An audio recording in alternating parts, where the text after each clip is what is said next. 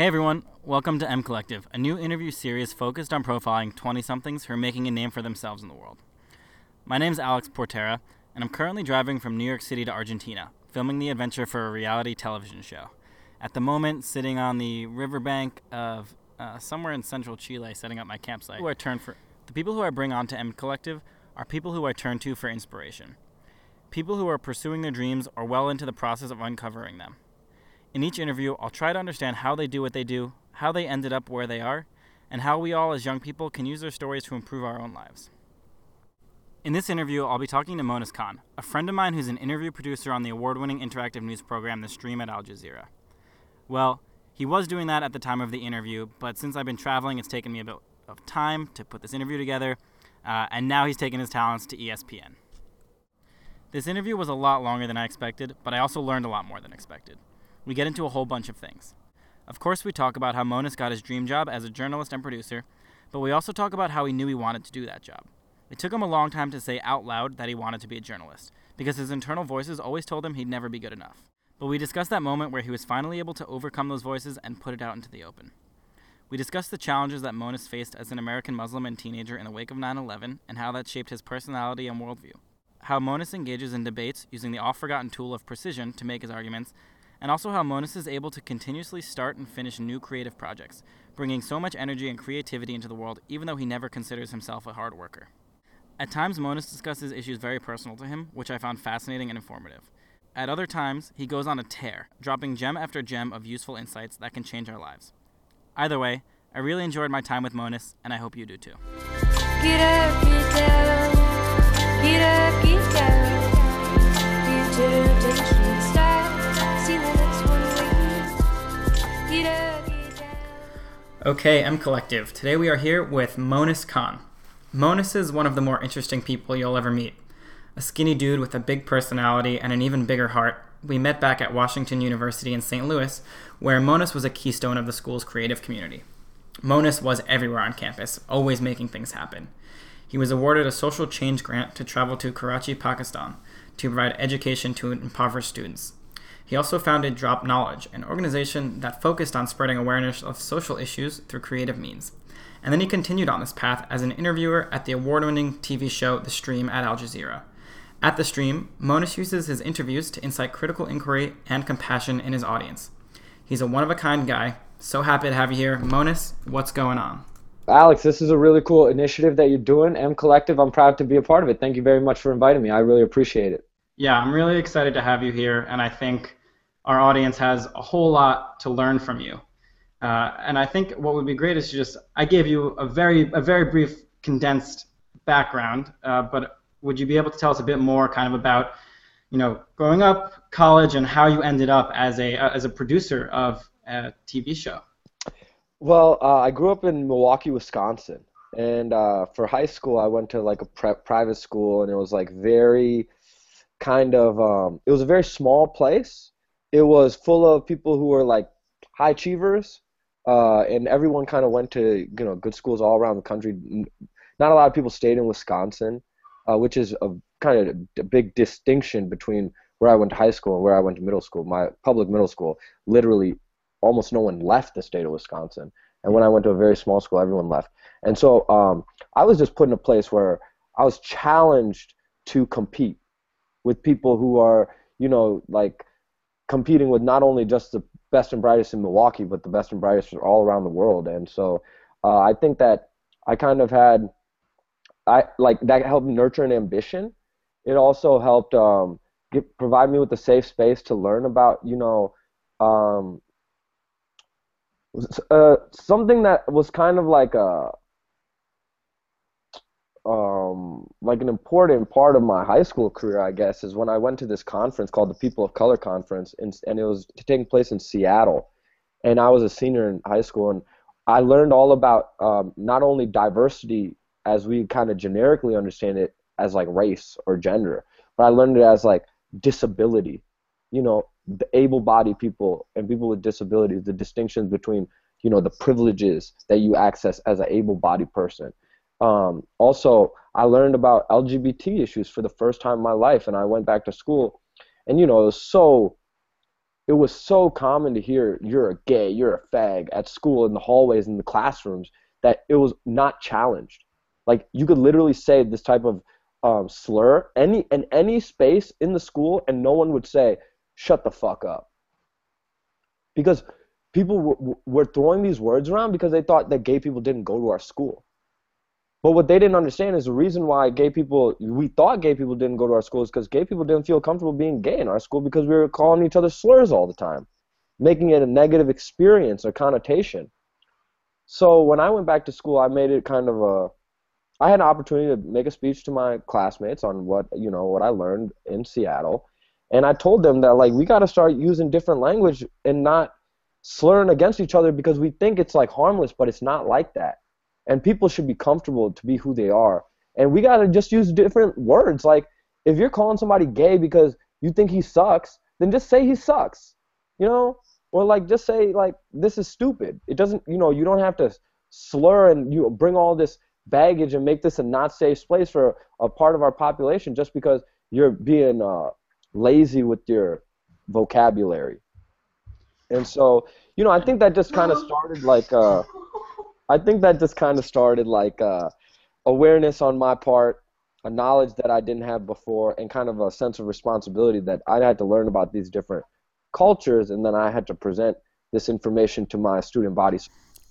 So at the People of Color Conference, Monis learned the broad impact that words, specifically imprecise words, can have on people, while also learning the importance of giving people the space to explore their ideas and their identities. Monis took these learnings with him to college and used them as the foundation for one of his major initiatives, Drop Knowledge.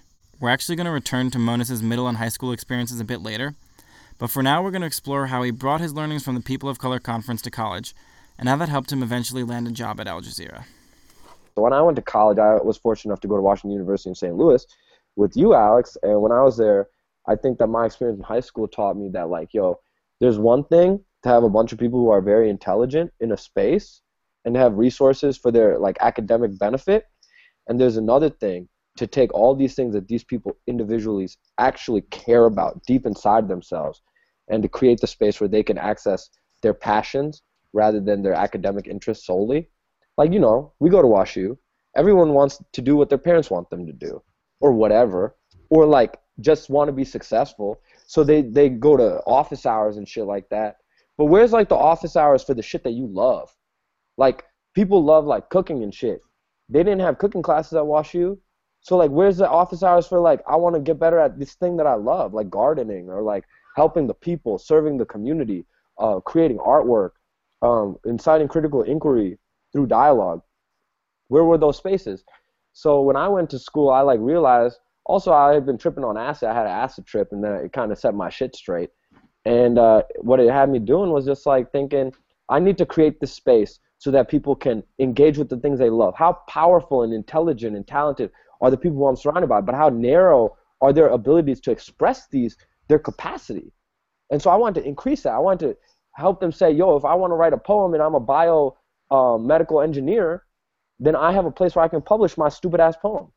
And so I created Drop Knowledge magazine, and that experience of just creating space and making it more than a magazine. It was a magazine that was meant to influence decision-making. It was a magazine that was meant to be an introduction to the life that you were meant to live, in the sense of you're going to read this stuff, you're going to get, like, on dope shit that you didn't even know about before, and then hopefully look inside of yourself and say, whoa, what kind of dope shit can I introduce people to? And then we also did parties like Live Art, which were meant to be a live manifestation of our values, which is creativity, collaboration, and community, and supporting our community. And all proceeds for all of our events always went to local charities. And I think that all of that energy and kind of more of my gaining consciousness about the world around me and my experience as a Muslim, my belief in kind of informing people and creating these safe spaces to learn and to grow, that really brought me towards working for Al Jazeera and kind of working in the media, trying to create stories, trying to incite critical inquiry. And, when I was growing up, Al Jazeera was the best of the best at what they did. And so I remember being in college, looking online and just randomly going Al Jazeera jobs on Google and looking at the jobs and thinking, I'm never going to fucking get this job. I was a junior in college. I gave up. I never thought about it again after that. And during my job interview with Al Jazeera, they asked me, do you want to be a journalist?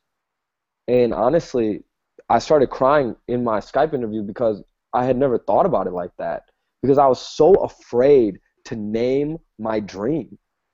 I didn't want to say I wanted to be a journalist to myself, because I didn't want to disappoint myself when I couldn't be a journalist, because they didn't have journalism classes at WashU. They didn't have a journalism major.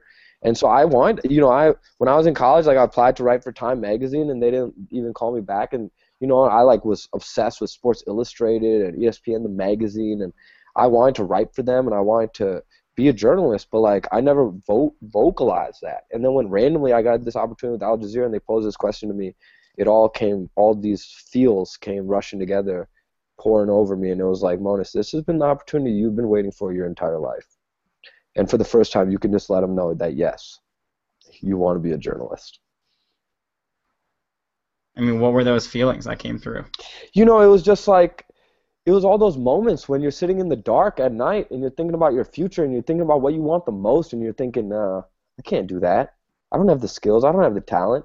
I don't have the experience. I've never done anything like that before. You sit there and you really believe that you would be the best for it. That it's yours to lose because you know who you are. But the sad thing is that you can't open yourself up to people so that they know what's inside of you. They don't know what I've been through. They don't know what's informing my confidence in myself. And so I gave up. And I said, this is not something that I can waste my time believing in, deluding myself, and being delusional in the sense of like aspiring for this thing that's never going to happen. And with journalism, you do need experience. You need bylines. You need shit like that in order for people to trust you or whatever, or for people to trust you to be able to do the work. And so I never got it twisted that I had that experience, because I know I didn't. And I started Drop Knowledge magazine, and it was a successful experience for me, but I didn't kind of like confuse that with journalism. It was more of a creative endeavor. I think it had a lot to do with journalism, but I don't think it was the same thing necessarily. And so I just was, and when I was trying to get a job at Al Jazeera, I was just focused on being like a part of a TV show and a part of a team, a production team. So I didn't label it in my mind as like, yo, Mo, you're about to be a journalist. Like, that's what you're in line for. That's what you're trying to get. But when they just posed it to me, I was like, whoa, this is literally the moment that I've been waiting for.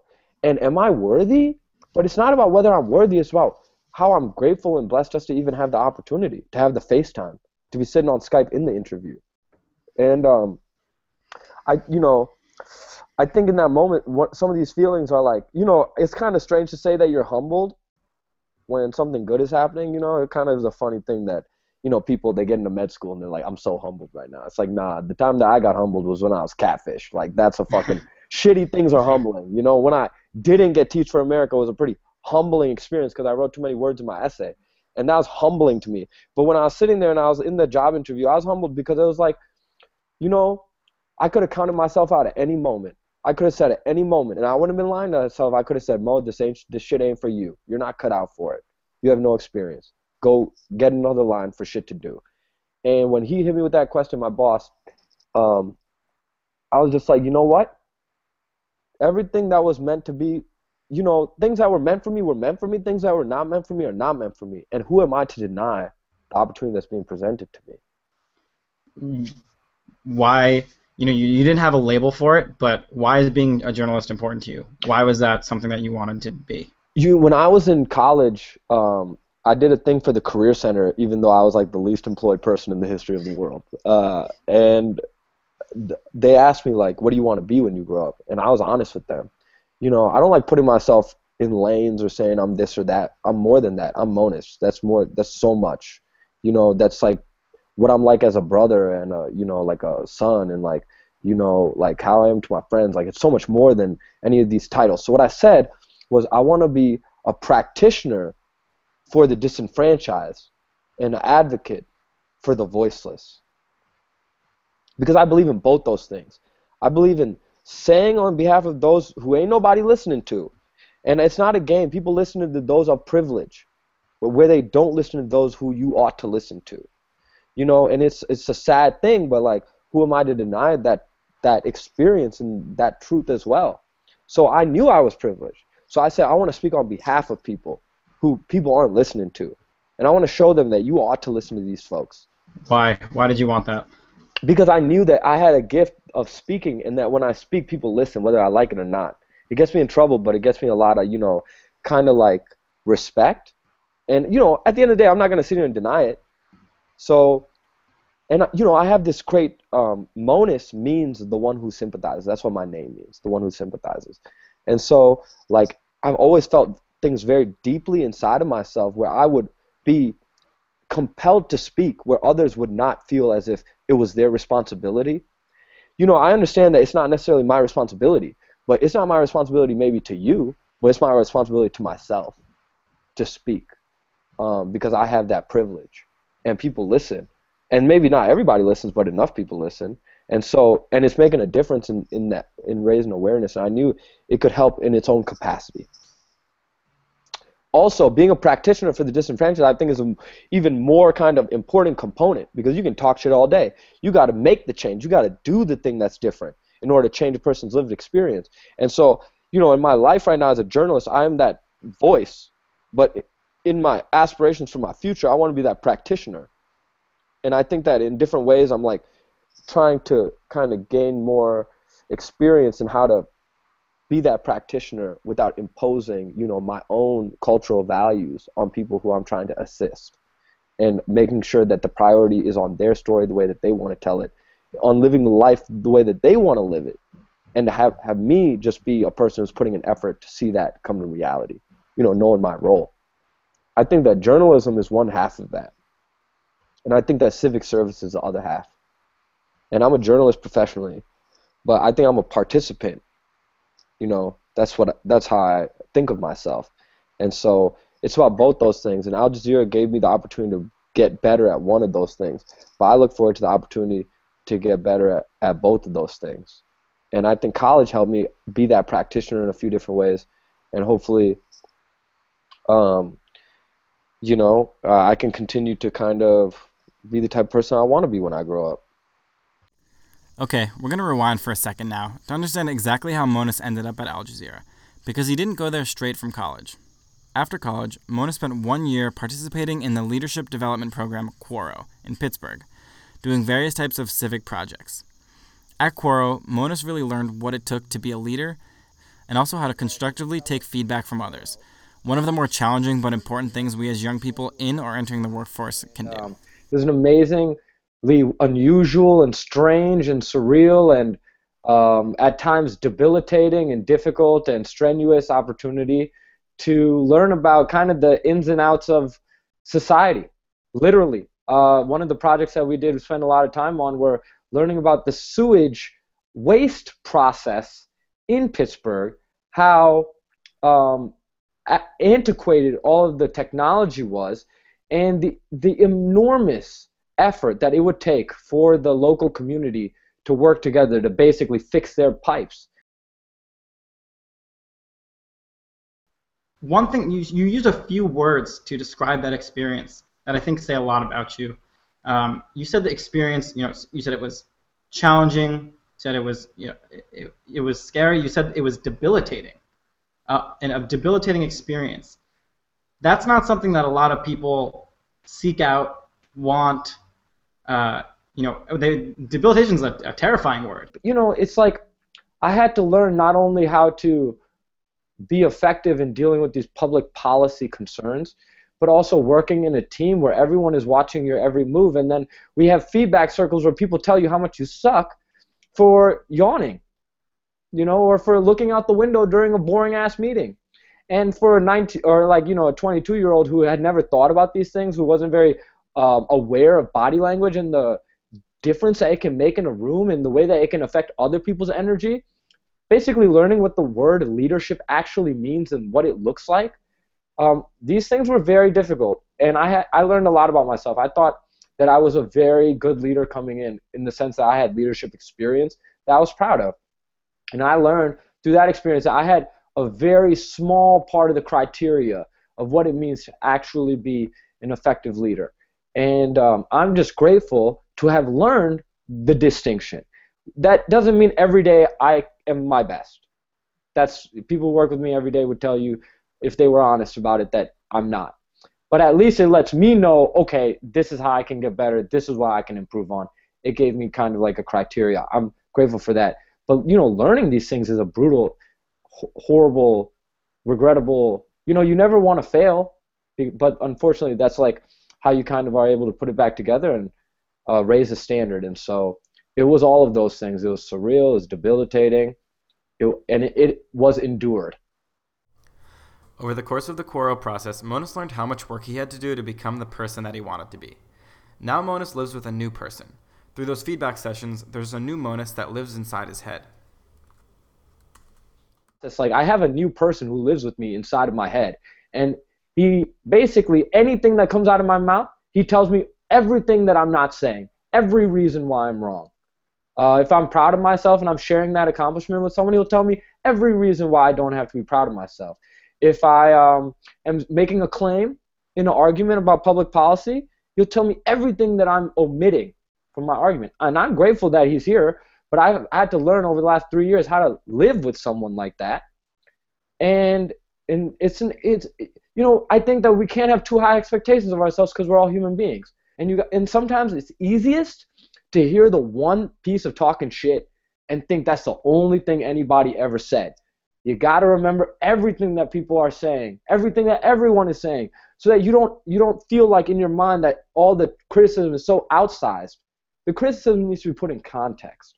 That allows it to be kind of like internalized a lot easier. But you got to, that doesn't make it any easier to hear it, but it does make it easier to do something about it.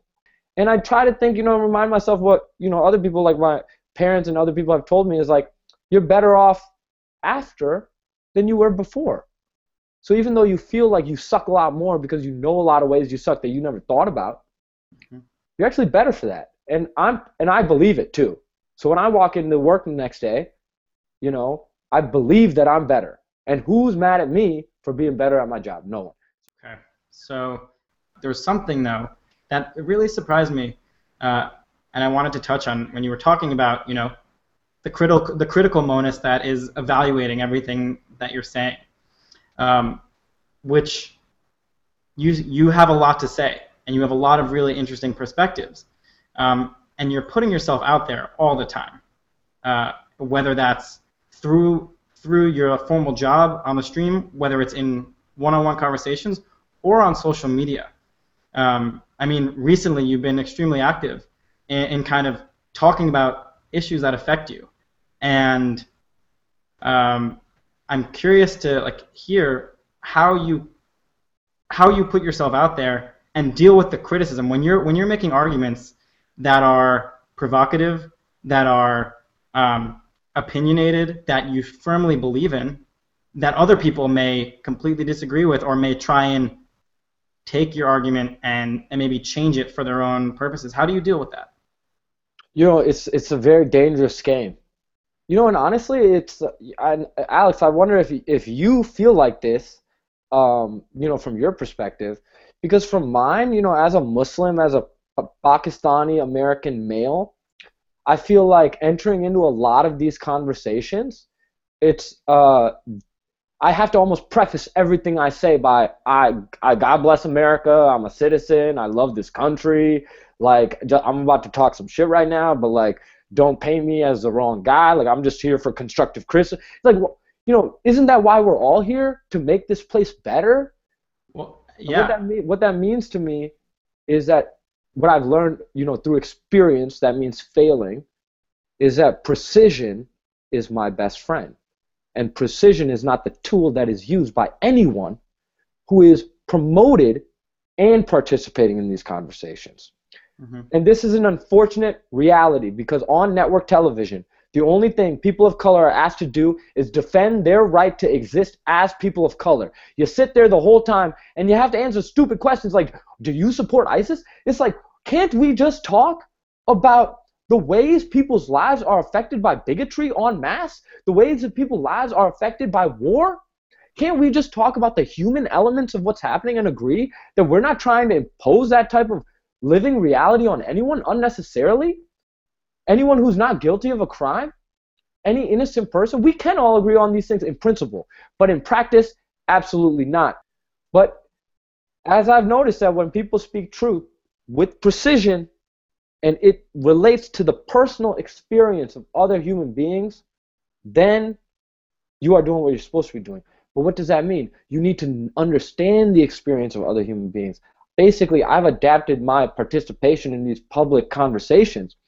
I have private conversations beforehand to explore my blind spots of what I'm saying, explore the things I'm not understanding, see all the ways in which people are going to morph what I'm saying as basically being an apologist for some type of totally condemnable, outrageous, whatever, because I'm advocating for a more humane way of living.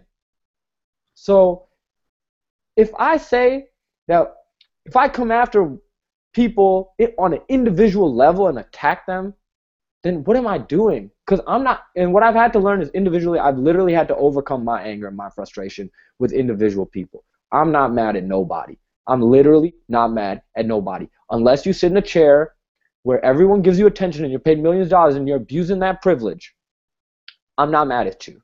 People can say ignorant shit on an individual level, and they can say that shit to my face, and I hope I respond by saying, God bless you. I love you. Like, you're going to be firing this ignorant stuff at me because you think you know who I am and you're putting words in my mouth. But I understand that where you're coming from is a particular perspective. You are only your experiences. And if you have a narrow set of experiences, then why should I think you should be capable of something more than that? I'm a person of color, and it took me 25 years to understand what that even means, to make sense of it all. So people who are new to this conversation, I've had to learn, I have to have more patience with them at an individual level. I have to be more forgiving in my rhetoric. So I have a question, though, about that last thing, and I want to move on. But for you, how do you, I mean, from what you just said right at the end there, it's like you're kind of dealing with allegations, attacks people are making by like using it as a way to argue back. Like what else do you feel and how do you deal with that? I mean, it's humiliating. You know, when like in the wake of a terrorist attack, someone says that, oh, like, I don't know, they attack. I mean, let me just provide a perspective. You know, my family is very devout Muslims. You know, I'm a devout Muslim. I love God. And for you know, when people say, where are the moderate Muslims? Well, if I'm super devout, do I still get to be moderate? If I'm super committed to justice in this world, in ensuring it in this world for everyone, am I moderate anymore? You know, it's like if I'm an extremist for love, where does that leave me? And it's humiliating when people say, like, oh, to be critical of racism and to be critical of warfare and to be critical of the millions of ways in which brown people's lives are devalued and destroyed because it's like perpetuated by, you know, this country, which I also love. I mean, it's like, I'm just trying to make this country a better place. It's kind of confusing to me. How do you deal with that? I mean, this has been it's been 14 years, 13 years of the same thing. I was called a terrorist when I was like, when I was 14 every day in a new school. That was a prep school with a bunch of kids I didn't know, that I didn't fit in with, because I went to like a public school in a rural place, really small. These were people who were really rich. I was called a terrorist every single day. I didn't know anybody. Girls didn't like me. I mean, this was a fucking horrible part of my life. Like, you know, I was ugly. I'm still ugly. I was hella ugly. Like, I mean, I weighed nothing now. I weighed less then. I was like so small. I was like, you know, I was like I didn't have as much confidence. I wasn't good at things. And then on top of that, you know, that's just racist. That hurts. And it has nothing to do with you. Also, let's complicate it by the fact that my family, personally, you know, people in my family have died because of terrorist attacks. So, and you see this operating every single day in every level. Everyone's blaming you. And I'm 14 years old sitting in the middle of Wisconsin. I've never been to New York City before. I never even knew that the World Trade Center was a thing. I never even have ever thought about New York City. I had never thought about these guys who flew their planes. Like, I had never thought about these guys. I had never thought about the Taliban. I had never thought about any of this stuff before. And now it's like I'm inseparable from it. And I'm just a human being living a solitary life. You gotta not let other people's hate make you hateful. Because I know that when other people are kind of imposing and projecting these types of things on me, their perspective and bigotry, in a sense, is more insidious to them than it could be in any way when imposed on me. It destroys them more than it destroys me. So why should I ever let it destroy me? Because I know that if I'm really good at what I'm trying to do, then they're not going to feel the way that they felt before, because I can speak to them as equals. But I need to not fall victim to the same fear and the same, distaste and the same animosity. I have to not fall victim to it. I'm a human being, so I will. But when I'm trying to do my best, I know what that looks like, and that means looking at somebody who's going to spit in your face and say, got love for you, I don't know where this stuff is coming from, do you want to talk about it? Like, is something going on in your life? This kind of nasty stuff comes from other places.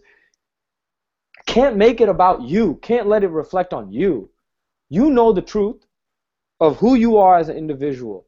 It's important to learn that other people, the way that they see you, it says more about them than it does you. So don't take it for everything that it is. It's a delicate thing. You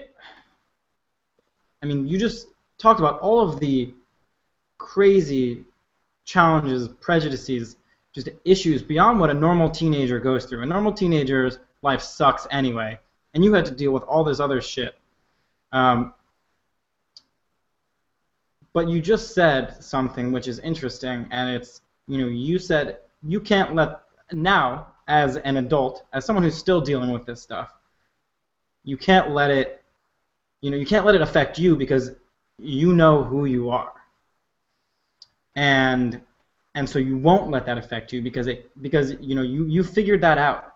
I think that's a challenge for a lot of people. I think getting that understanding, once you get there, there's a power to it. There's a real power to it. But a lot of people our age, a lot of millennials, don't have that full understanding of who they are.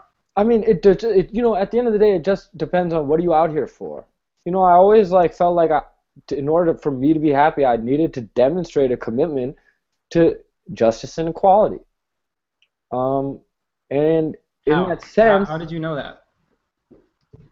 I think, honestly, it just has always been, money has never really mattered to me. I never thought of having, I don't give a fuck about anything. I don't give a fuck about having a job. I don't care about anything. I only care about doing everything that I can with the unique gifts and perspectives that I've been blessed with to just make this world better, a more humane dwelling place. I'm not the first person who's kind of committed to this particular thing. I got a lot to offer. If I'm working 40 hours a week for the man, that's 40 less hours that I can help other people live more fulfilling lives.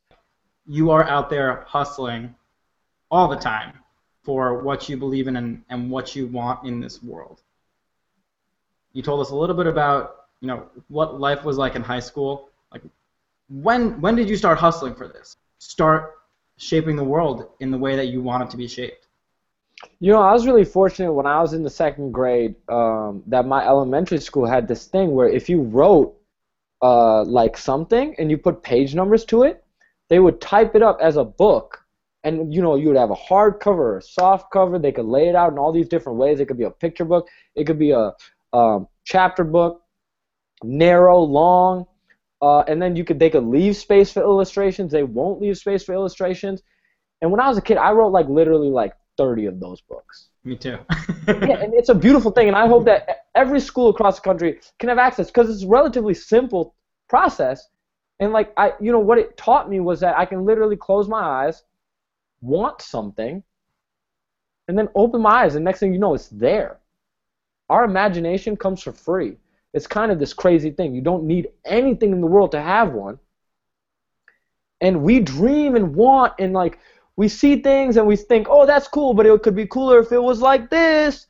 And we actually have this crazy ability to do and create and bring all those things.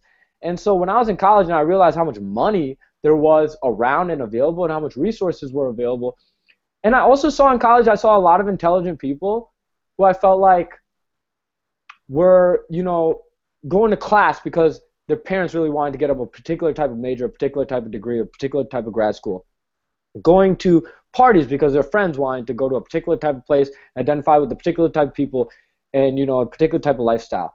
But I really felt like everyone was looking for love and passion, and I really didn't feel like there were ways for us to encourage one another to like define what that actually meant. Like we had all these predefined ways, and it was really easy for us. But we had such high aptitude. I wanted to build capacity for people and show people like, I'm so bad at everything, and even I can do dope shit. So like, you're like a fucking genius, biomed, whatever, architecture, whatever, like business, whatever, all these skills and knowledge and technical expertise. When you bring your passion, your creativity, your imagination, and your education to the table, what are the millions of things that are possible? And so Drive Knowledge was just that exercise. I've always been fortunate to be surrounded by creative people. People who really don't mind, after they're given responsibilities, adding a few others for no reason, doing shit for no reason. That's something that I believe in a lot. No one asked me to make music. No one asked me to write a short film. No one asked me to do color commentary. No one asked me to do Drive Knowledge. But I did it because I wanted to do it, because I thought I would feel better about things. I would have something to watch. I would have something to read that I thought would be cool. And so just that creative capability, that means everything to me. That's the most important thing to me. And there's money everywhere, especially on college campuses. And there are resources everywhere. There are creative people everywhere. And the thing is, most people, they don't have outlets. So creating one ain't hurting nobody. This is a good thing. We need more outlets. But there's a step that you mentioned. You said you see some, you close your eyes, and you see something, and boom, it's there. It's not though, right? You can see it in your head, and the people that, are our age, are out there, whether they're doing awesome things or not, everyone has amazing ideas. Everyone you talk to, if you get them going, everyone I know has really great ideas for products, services, books, movies, things that could exist. But the boom, it's their part is what trips people up. They don't know how to get started, and a lot of the fears you mentioned, fears of failure, fears of just, not doing a great job, just motivation in general, stop a lot of people. And you're someone who I'm sure it stops sometimes, but you're still putting stuff, creative, amazing things out into the world all the time, and people who are doing that. So how do you go from that idea to actually making a product? I mean, it's definitely literally one foot in front of the other. I guess it's like I don't look at it as work. I look at it as fun. I think that, Alex, I'm just grateful that you refer to my hustle in the sense that I would never refer to anything that I've ever done as a hustle, or or something like hard work is not. I would never use hard worker ever in the first 1,000 words that I would use to refer to myself, because it's not really how I think about work. I can't even remember the last time I think, oh, I worked hard. In the sense of like, I've done things where I have had to spend a lot of time on them, but I didn't look at it like that. I don't look at things as like working hard, or the difference between me doing it and not doing it was all the hard work I put in. It was just thinking about it and thinking that it was cool, and like wanting to see it, and literally just wanting to have it in my hands.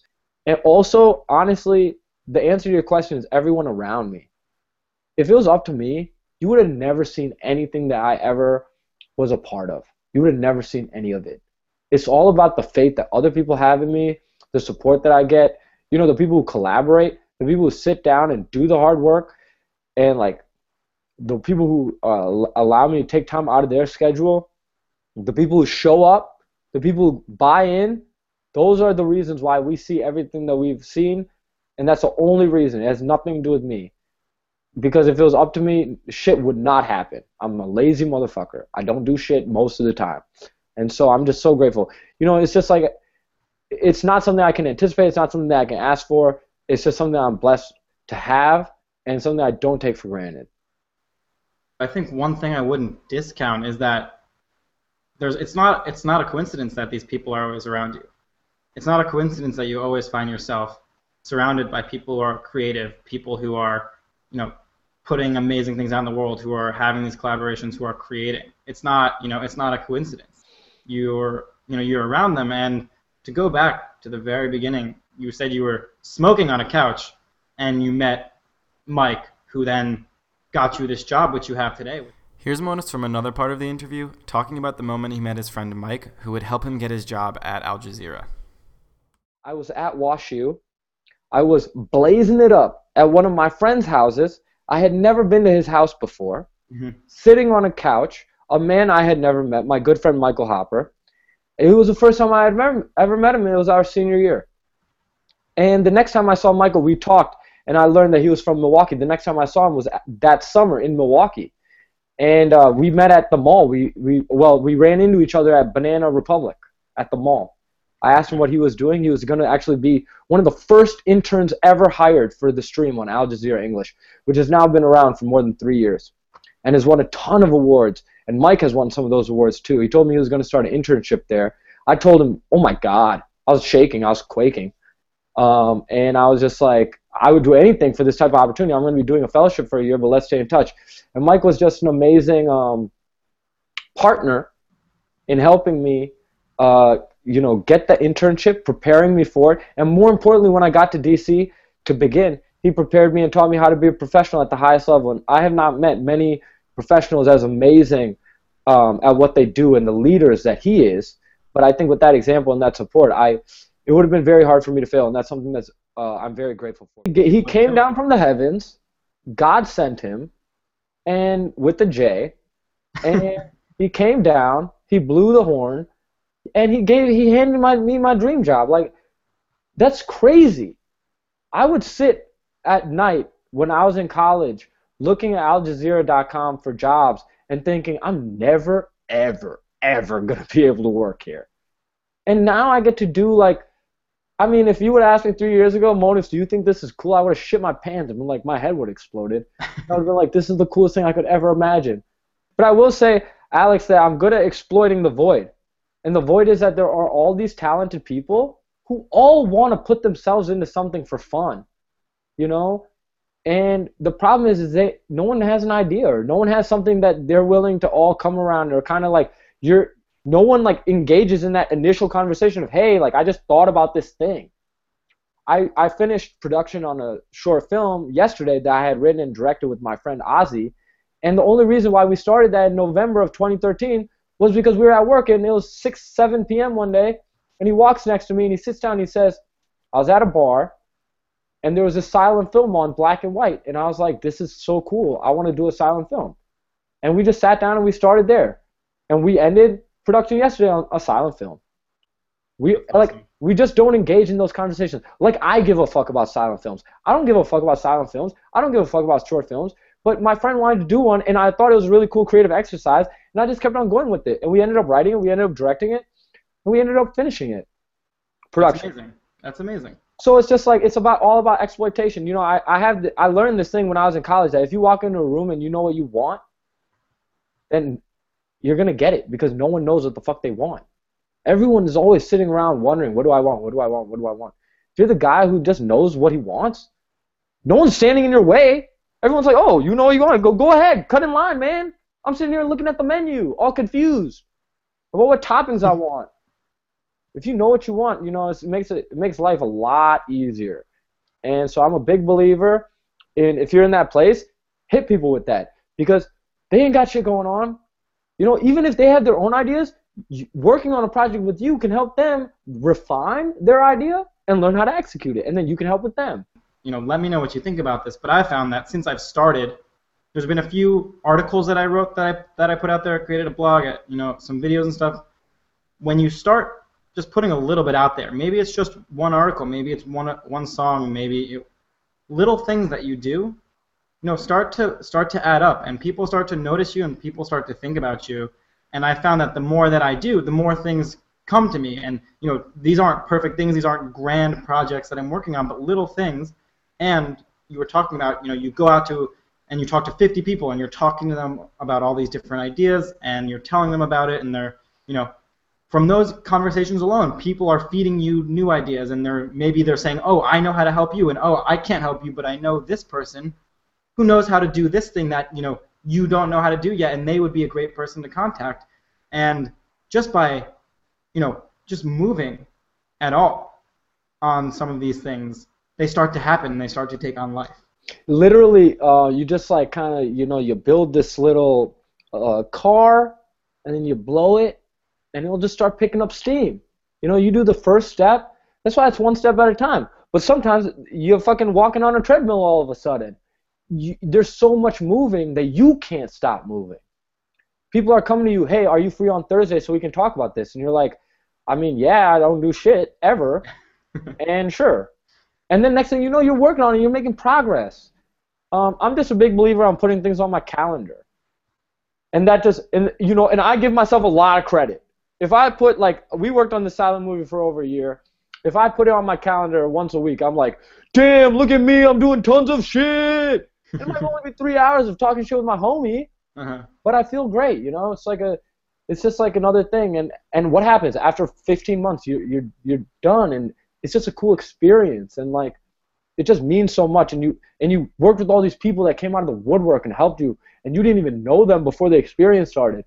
You get to meet people and work with them and learn about them, and this is only the beginning.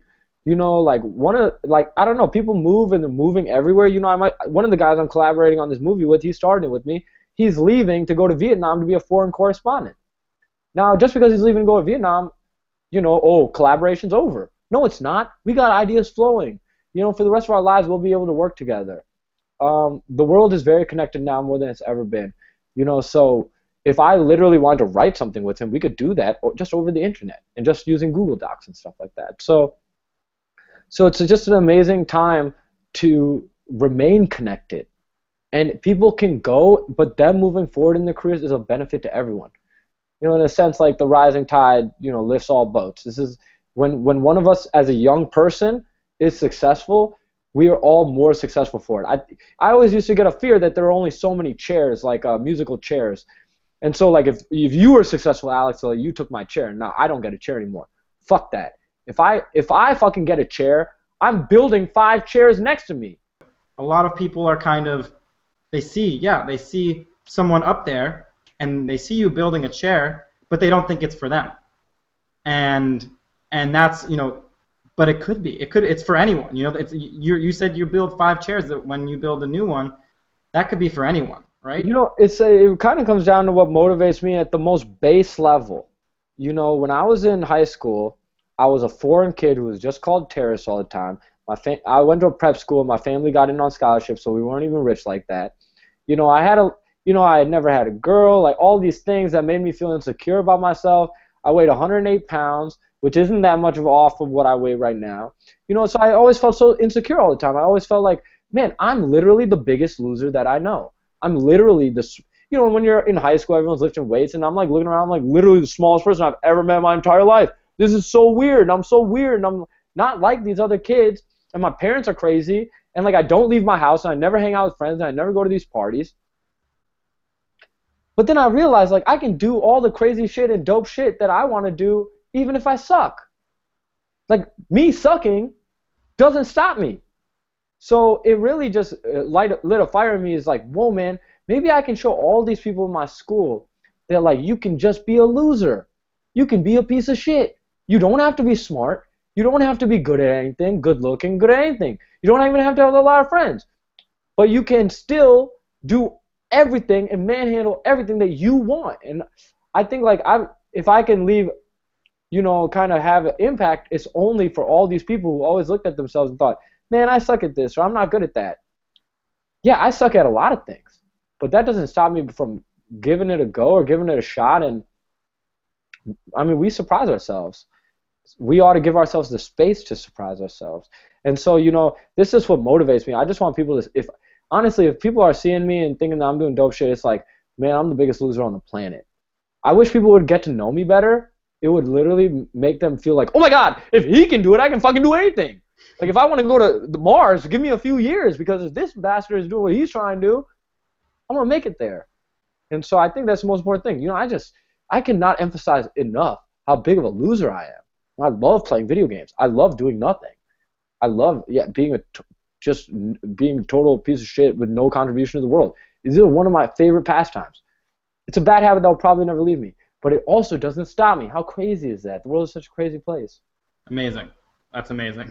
And I think really, really inspiring tough to hear. I mean, it's not easy to just be like, I'm a fucking loser, and I just suck at so many things that I think are cool. That's actually why I think that it, like in terms of my personality, what I bring to making things, I kind of bring like a endless energy and fascination, like just a whoa, that's so crazy, because I do think it's crazy, because I could never do anything like that. I like can't draw pictures and shit like that. I just can't do anything cute. I like try to be cute all the time. It just doesn't work. But it's okay. I know I'm like, yeah, I'm an absolute loser too, but it's you accept that. You're like, there's stuff that I'm going to suck at, and I don't know if this is going to work, but who cares? It's like, I'm a loser, so let's just see what happens. At the end of the day, you got to do things for yourself. Right. Because it's like, if you look at it like, oh, if I do this for someone else, are they going to like it? Yeah, maybe they won't. So maybe you shouldn't do it. Right. But if you're doing it for yourself, you know whether you're going to like it or not. You don't have to play all these guessing games. When we just got to listen to what our spirit is telling us. And a lot of times that volume is, kind of distorted by everything everyone else is telling us. It's not that we shouldn't listen to everybody else. It's, hey, we always listen to everybody else. How about listening to ourselves? Great. I totally agree. Okay, I think it's time to wrap up. Monis, first of all, thank you for all the time that you spent over here. Thank you for opening yourself up and sharing so much. I think you've had some amazing stories to tell. You have amazing background, and you're doing some amazing things now. I came in here with an idea of kind of what I was expecting, and got a lot more out. And I'm excited to kind of rewatch this interview and hear your words again. But a consummate hustler and a fierce individual. I want to end with one quote that I found that you made that I think really captures a big part of the essence of what I'm trying to do here with the M Collective, which was, you can't empower people, you can only create the conditions for people to empower themselves. And I think sage advice that you said in college, and really amazing. And so hopefully people will hear those words, and we've created the conditions, and they can get out there and start doing something. Absolutely. And Alex, this is an amazing place to start. All the hard work that you're doing with the M Collective and just following your heart and seeing it through, it means a lot to me, and I'm very grateful for being a part of it. And best of luck, and good luck on Saturday. I'll see you out in New York. Yeah, I'll see you on Saturday. All right, high five. Okay, thanks, man. Have a great rest of the day, Alex. You too. Get up, get down. Get up, get down. Okay, everyone. Thanks for listening to this M Collective interview with Monis Khan. I hope you got as much out of it as I did, and I'll see you next time. Get down, get up. Cinnamons are sing with a pair of feet chained.